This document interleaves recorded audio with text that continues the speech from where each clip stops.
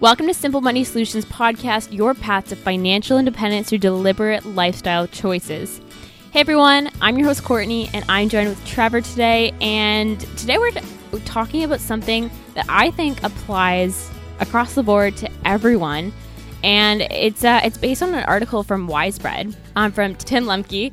And it is entitled 7 Life Choices That Are Actually Financial Decisions. And Trevor, I think this is really interesting and just applicable across the board. Yeah, when I seen this article, I was just so captivated by it. It is so about where our podcast is about, and the whole premise of this article is a lot of people just let life happen to them, and that's bad on by itself, letting life happen to you.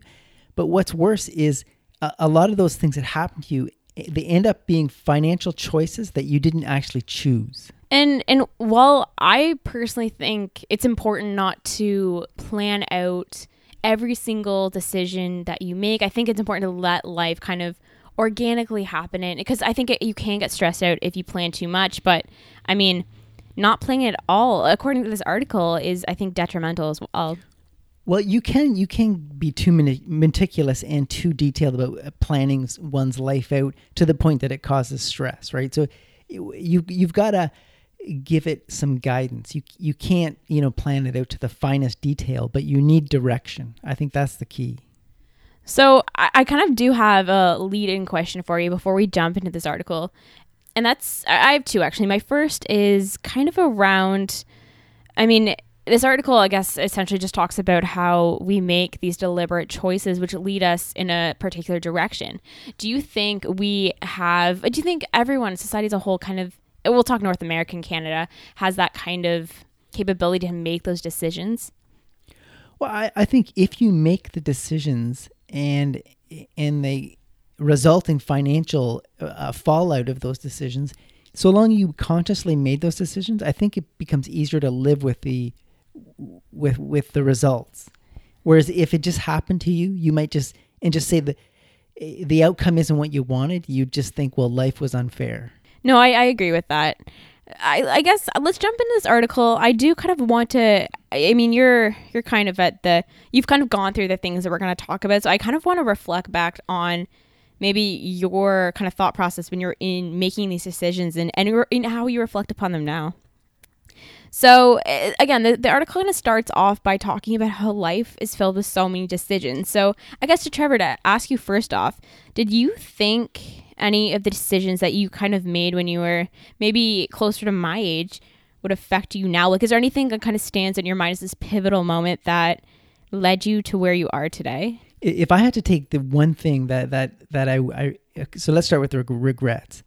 I wish I would have taken more chances. Rather, I tended to always pick the safe, sure bet, sure thing. I always went that route. And looking back, I wish I would have taken more risks when I was younger. And when I say younger, you have time to recover from, say you take a risk and it turns out to not pan out like you hoped. If you do it when you're young enough, you have time to recover from that. I'll call it a mistake. Or just a bad outcome. So I just want to stop you there. And I like you said the word look back. Do you think it's easier to be able to kind of look back and say that? As I believe the kind of I'm at the age where you wish you kind of made took those chances and made those kind of tough decisions. I don't know if I feel like as a younger person with less disposable income, with less money to make mistakes with, that you do play it more cautiously by nature. Looking back, so life is anything but a straight line.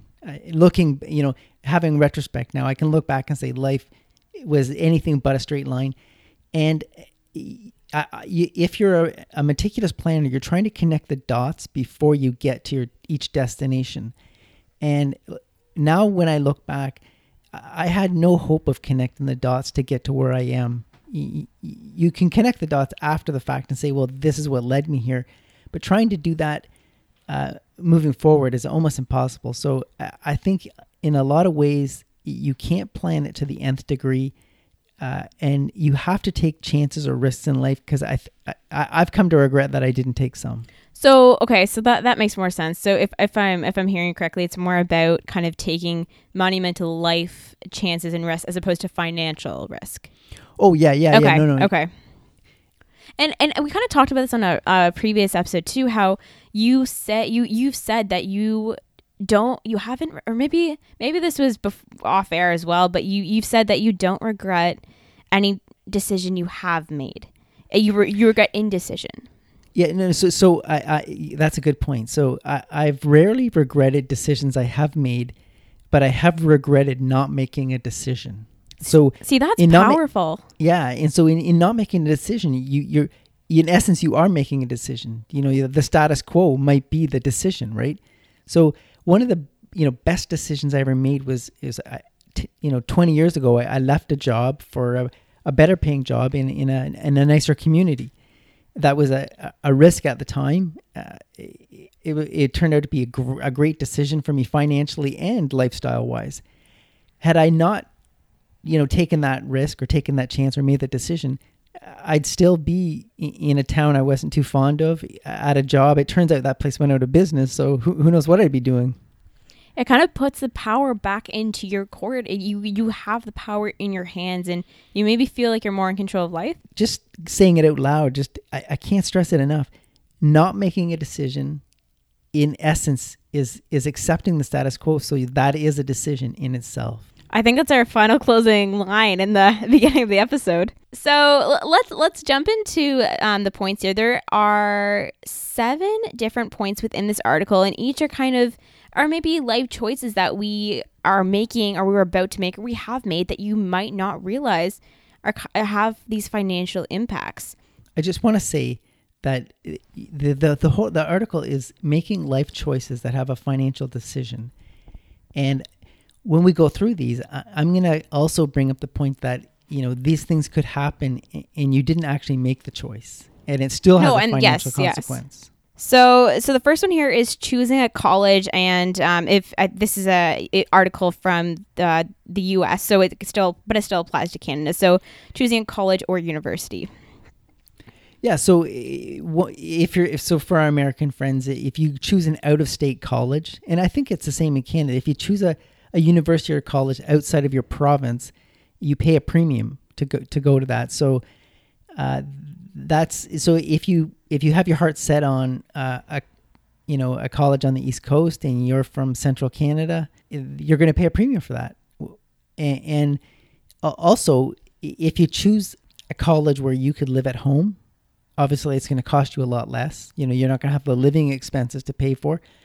So that's another consideration. So there's choosing a school, and also choosing college over university. I mean, if you can get what you need out of a college, a lot of times that's a less expensive route to go than a university. And also, I do want to add, I mean, I think almost 0.0 within this article is deciding upon, and maybe this is choosing a college, but deciding upon the route of education you're going to seek, whether it's traditional or untraditional. Maybe it's a class of certifications, maybe it's just kind of more your unconventional, but being confident and comfortable maybe choosing that.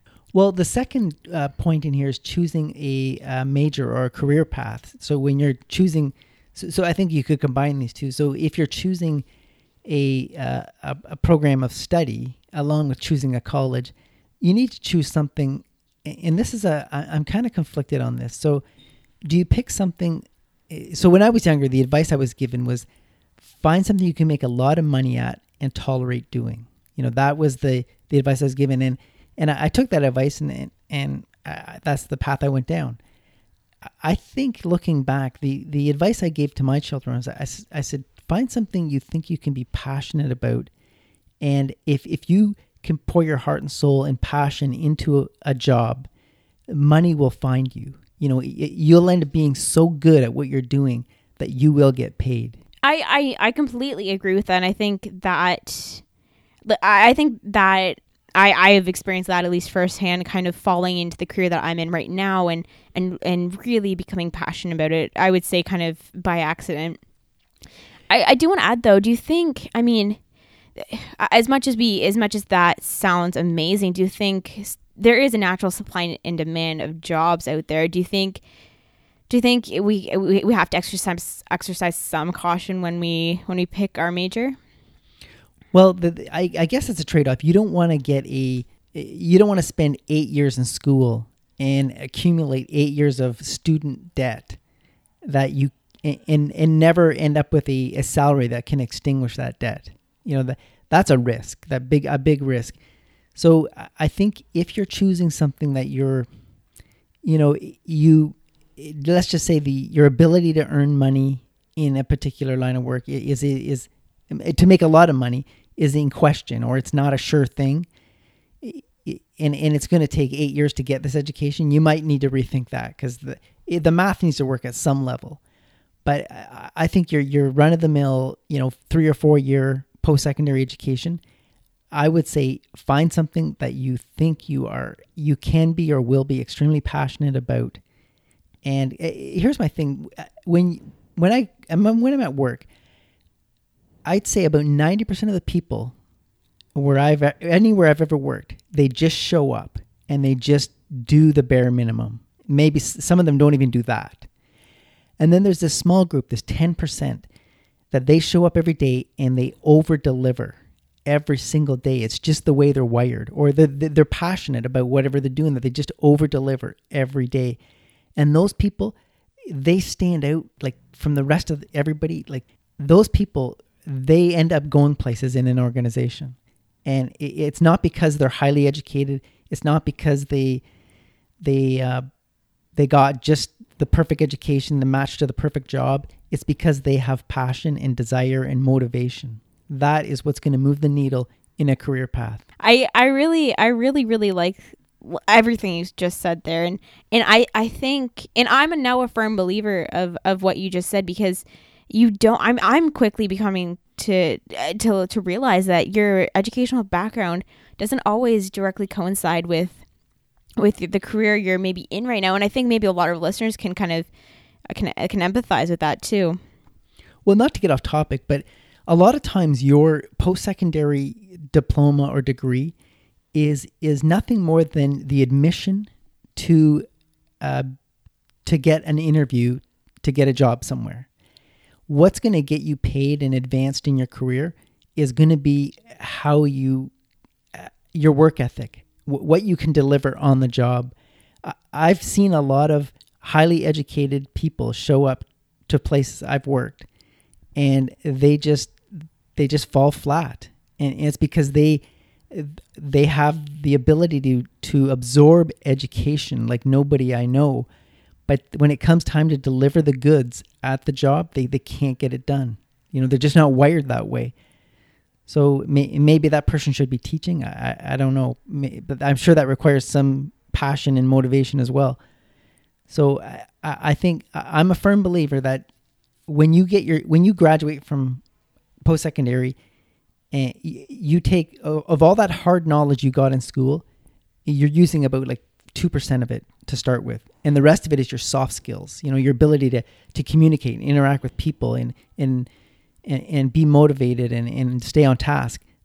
That's the skills you're using at the job to start with. And as you advance in your career, you start using more and more of those hard skills in whatever profession you're in. So that post-secondary education, that's just the price of admission to an interview in a lot of cases. No, I cannot agree more. As a recent graduate, it's true. I just want to skip back up to the first point here, choosing a college. And I have a question for you, Trevor, because I kind of was up against a dilemma myself. Maybe some of our listeners are too, but when it comes to choosing a college, are you going to, and actually a lot of my friends at school too always said that they were from maybe Toronto, but I went to school in Ottawa, so they came to Ottawa, just to kind of leave their hometown. And there was kind of that draw to kind of just get out of their hometown. What's your thoughts on that? Or what if the school maybe in Ottawa for that individual was a better fit or better suit for their program? Well, so going away to school is a great transition for a young adult to transition out of being a child into adulthood. I think it's a great transition. it's a very expensive transition. If it's something you can't afford, then I would try to avoid it. But if it's something you can afford to do, I think post-secondary education, going away to school, is a great way to grow as a person and not just get slapped in the face by adulthood all of a sudden. So I think it's worth doing given the resources. No, I definitely agree with that. So point number 3 here is where to live. And this is an actual kind of dilemma that I have kind of thought about myself. And Trevor, you, I guess, sounds like you kind of faced this too when you were thinking about moving jobs 20 years ago. I find there's two groups of people, and there's the people who they don't care where they live. They're just focused on what it is they do. That's important, right? So their profession or their career is so important. They'll live anywhere so long as they can do it. And I'm not judging these people. That's just the way they're wired. And there's another group of people that they're not so focused on what they do, but where they live is really important. And so some people, they want to live like right downtown in the heart of a city like Toronto or Ottawa or Calgary. And they'll take whatever work they can find, but they just want to live downtown. And there's other people that, that what they do is so important that they'll go live in the oil sands in Alberta, in the middle of, I'll say the frozen tundra, the almost the middle of nowhere, because they just love chemical engineering, and that's the heartbeat of chemical engineering in our country. And so they'd want to live there. It's so important to them. Just know who you are and what's motivating you. And it's not going to be constant, right? This could change over the course of your life. Maybe you get older and where you live becomes more important than what you do, or maybe you need just to change of scenery. A lot of times people will start a career. For instance, you go to school in a particular city, you end up getting a job in that city, and then you end up just living in that city. You lay down roots, and you meet a significant other, and you got a circle of friends, and next thing you know, you're tied to that city. Was that a conscious decision, or did that just happen? So when you graduate from school, it's a great opportunity to think, where do I want to live? Am I in love with this city, or is it convenient? Because I happen to have an apartment here, and I found a job here, so I'll stay here. So I'm saying, just say you went to school in Toronto, one of Canada's most expensive cities, and then you conveniently found a job there, and now you're just living in Toronto, Canada's most expensive city, out of habit. It's a very expensive habit. That's a habit you might want to break, but the longer you stay there, the harder it is to break that habit. So I'm saying, if you're a young person, be deliberate about where you're going to get a job, because that's where you're going to live. And the cost of living there could be very expensive. So you need to, it's something you need to consider. So I kind of want to tie in point number 3 here, where to live, with kind of the last point about picking a certain major in college or university.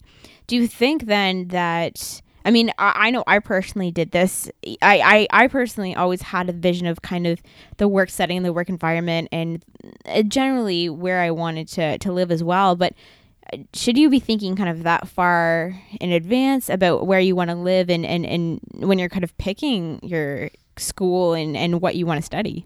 Depending on your education, sometimes it's going to dictate where you live, because that's where the jobs are for that particular line of work. And this is making life choices that have financial consequences. Yeah. So should you start thinking about those kind of the financial impacts like choosing a major could have when you are choosing your major? I don't think that's I don't think choosing your major is the main concern. I think it's don't just get a job in the city you went to school in just because it's convenient. Make sure that's where you want to live. Make sure it's a great opportunity to make a choice then and there, rather than just do what's convenient. And I completely agree with that. I think it feels safe and comfortable to stay in an area maybe where you grew up. If you went to school and stayed in your hometown, or even the 2 years in the location where you went to school, I think always status quo always feels more comfortable. Just like I said, going away to school is a great way to transition into adulthood. Maybe not getting a job in the city you went to school in is, how I said, I wish I would have taken more risks when I was younger, maybe, getting a job in another city when you graduate is a risk worth taking, because you already know the city you live in. So, I mean, that could be your fallback, right? So just say you went to school in Ottawa and you graduate and you find a job in Kitchener, and just say you moved to Kitchener, you live there for a year, and you say, I don't like Kitchener. Well, now you've got to fall back. You've got Ottawa. And if you don't like Ottawa, then you've got to fall back to the town you grew up in. So now you've got, you're pretty intimately knowledgeable about three cities to live in, rather than just say you grew up in this one city, you went to school in this city, you got a job in this city. That's all you know. So I think that's the example of saying I wish I'd have taken more risks when I was younger, because that's exactly what I did. I went to school, I grew up, went to school, and got a job in the city, in the same city. And I wish I would have taken more risks.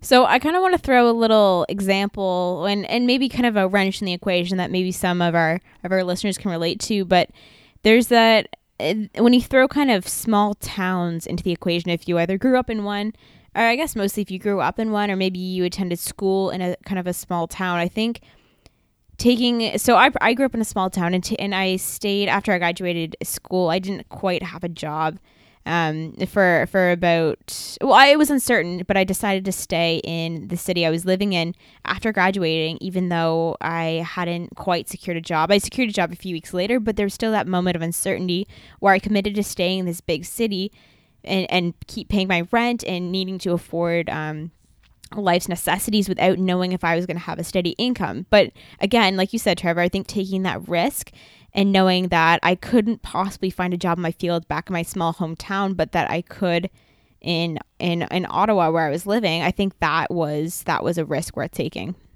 And so do you think, did that risk play out well for you so far? Oh, it's played out in immensely and tenfold. I can't.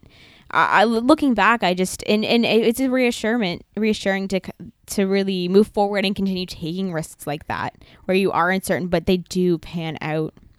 And do you think you would have regressed had you moved back to the small town you grew up in? Oh, I 100% think so. I mean, I probably would have got a job doing something that was not my field. Maybe my education would have expired a little bit, and I wouldn't have given myself the chance to really even give myself a chance within what now I'm very passionate about. So let's move on to number 4 here. And number 4 is getting married. So Trevor, I think you can speak to this most intelligently, just because you have been there, you've done that. What is kind of this is a big decision. I think it's very positive, but where does the financial decision come in? A lot of people, they might find a significant other, and it just becomes habit, that they stay together, and maybe they're not completely aligned on a lot of philosophies, but it's comfortable, right? And this isn't a podcast about marriage advice, but I think you need to be deliberate in choosing a life partner. And in saying that there's a lot of financial consequence to getting this wrong. The worst case scenario is a divorce, right? And they can be extremely costly and leave both parties near bankrupt. So I think the whole point of this number 4 is don't just let your significant other be a habit. And the whole act of getting married is it's a deliberate thing. You're doing it consciously. You're not just sitting back and just letting comfort and habit take over. You've made a conscious decision. You've had to think this through. So it sounds trivial, but I really think there's something to getting married. I think it's a somewhat of a dying institution in the younger circles, but I think it really, you won't look back and regret, why did I do this? You'll know why you did it. It's funny because, I mean, we've talked on the show, I think we've had an episode even on the idea of financial compatibility, and I was sitting around with a bunch of friends probably about a year ago talking about what my most important kind of trait or characteristic in a potential partner was. And for me, it was financial compatibility and views on kind of the same financial outlook, because it is so important. I think it's very kind of underrepresented, but I mean, hopefully we try on this podcast bring awareness around that. I think you hit it spot on, Trevor.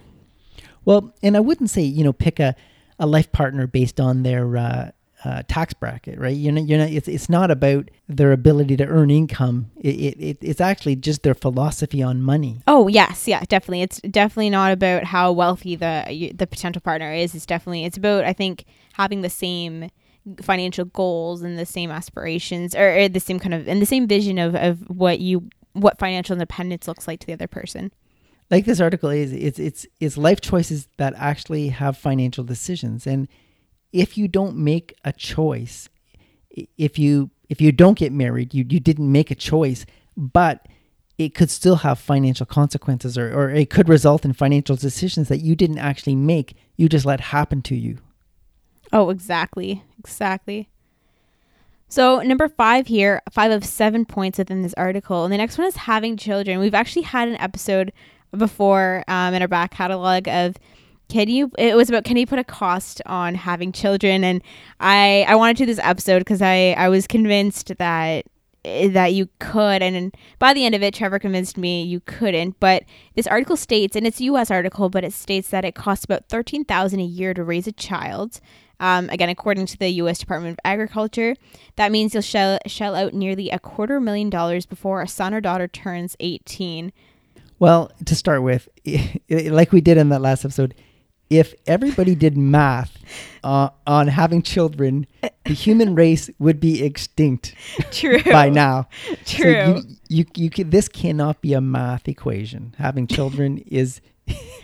You don't even just listen to that episode. This is the final thoughts. Yeah. So it's not a mathematical problem, but I think so if you don't consciously decide to plan a family and have children, if you don't consciously make that decision, you may not know how many kids you're going to have or how far apart their ages are going to be, but just be deliberate about, I want a family, I don't want a family.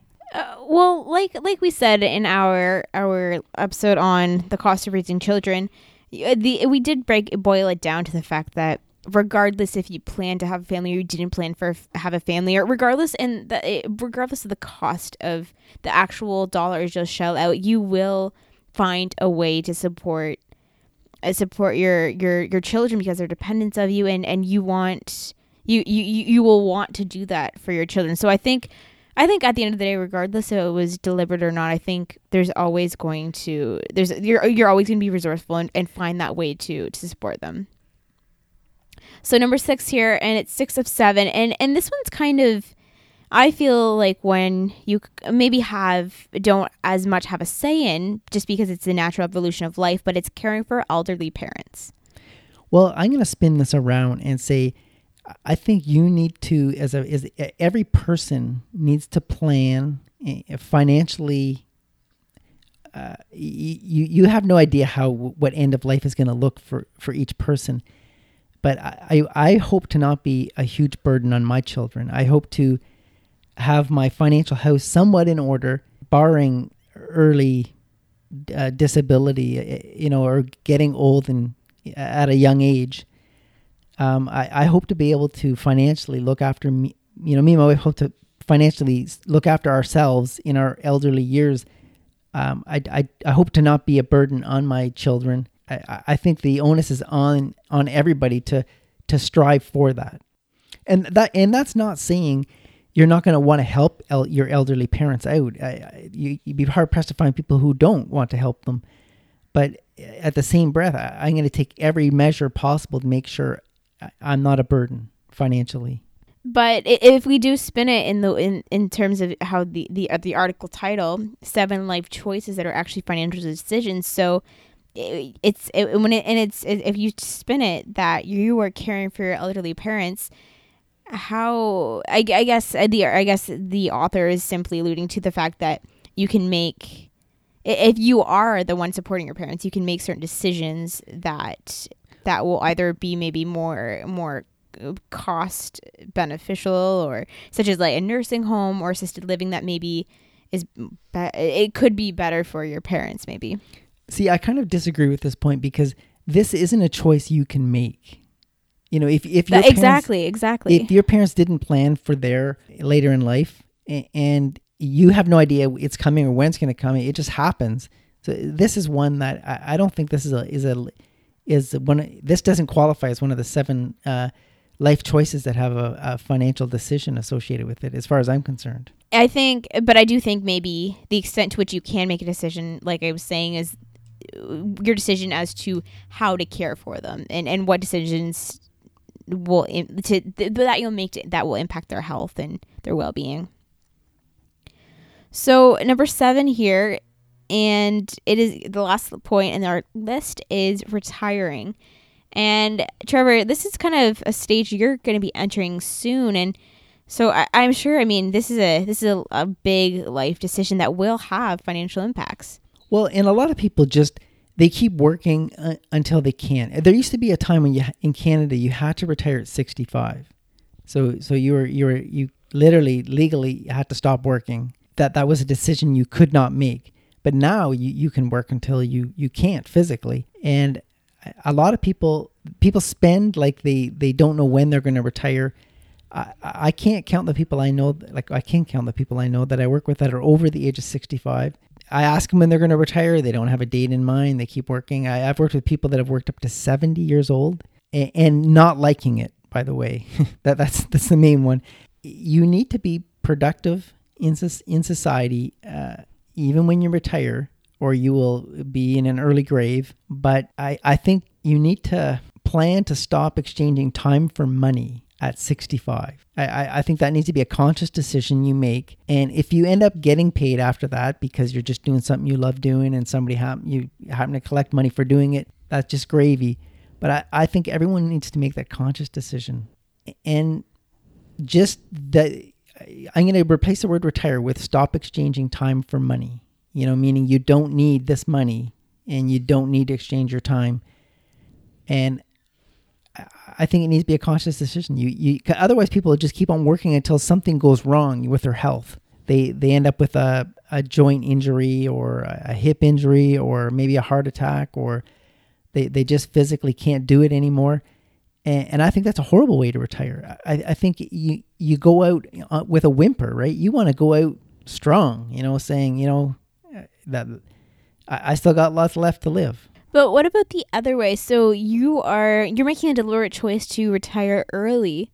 What about, and maybe some of our listeners are kind of pondering the same thing, so that's a deliberate decision. And has what you're kind of leaving behind, maybe it's income, maybe it's experience. Is that something that has worried you or bothered you or made you really think twice? So I'm retiring at 55, which is 10 years earlier than the traditional retirement. In Canada, that's called extreme retirement.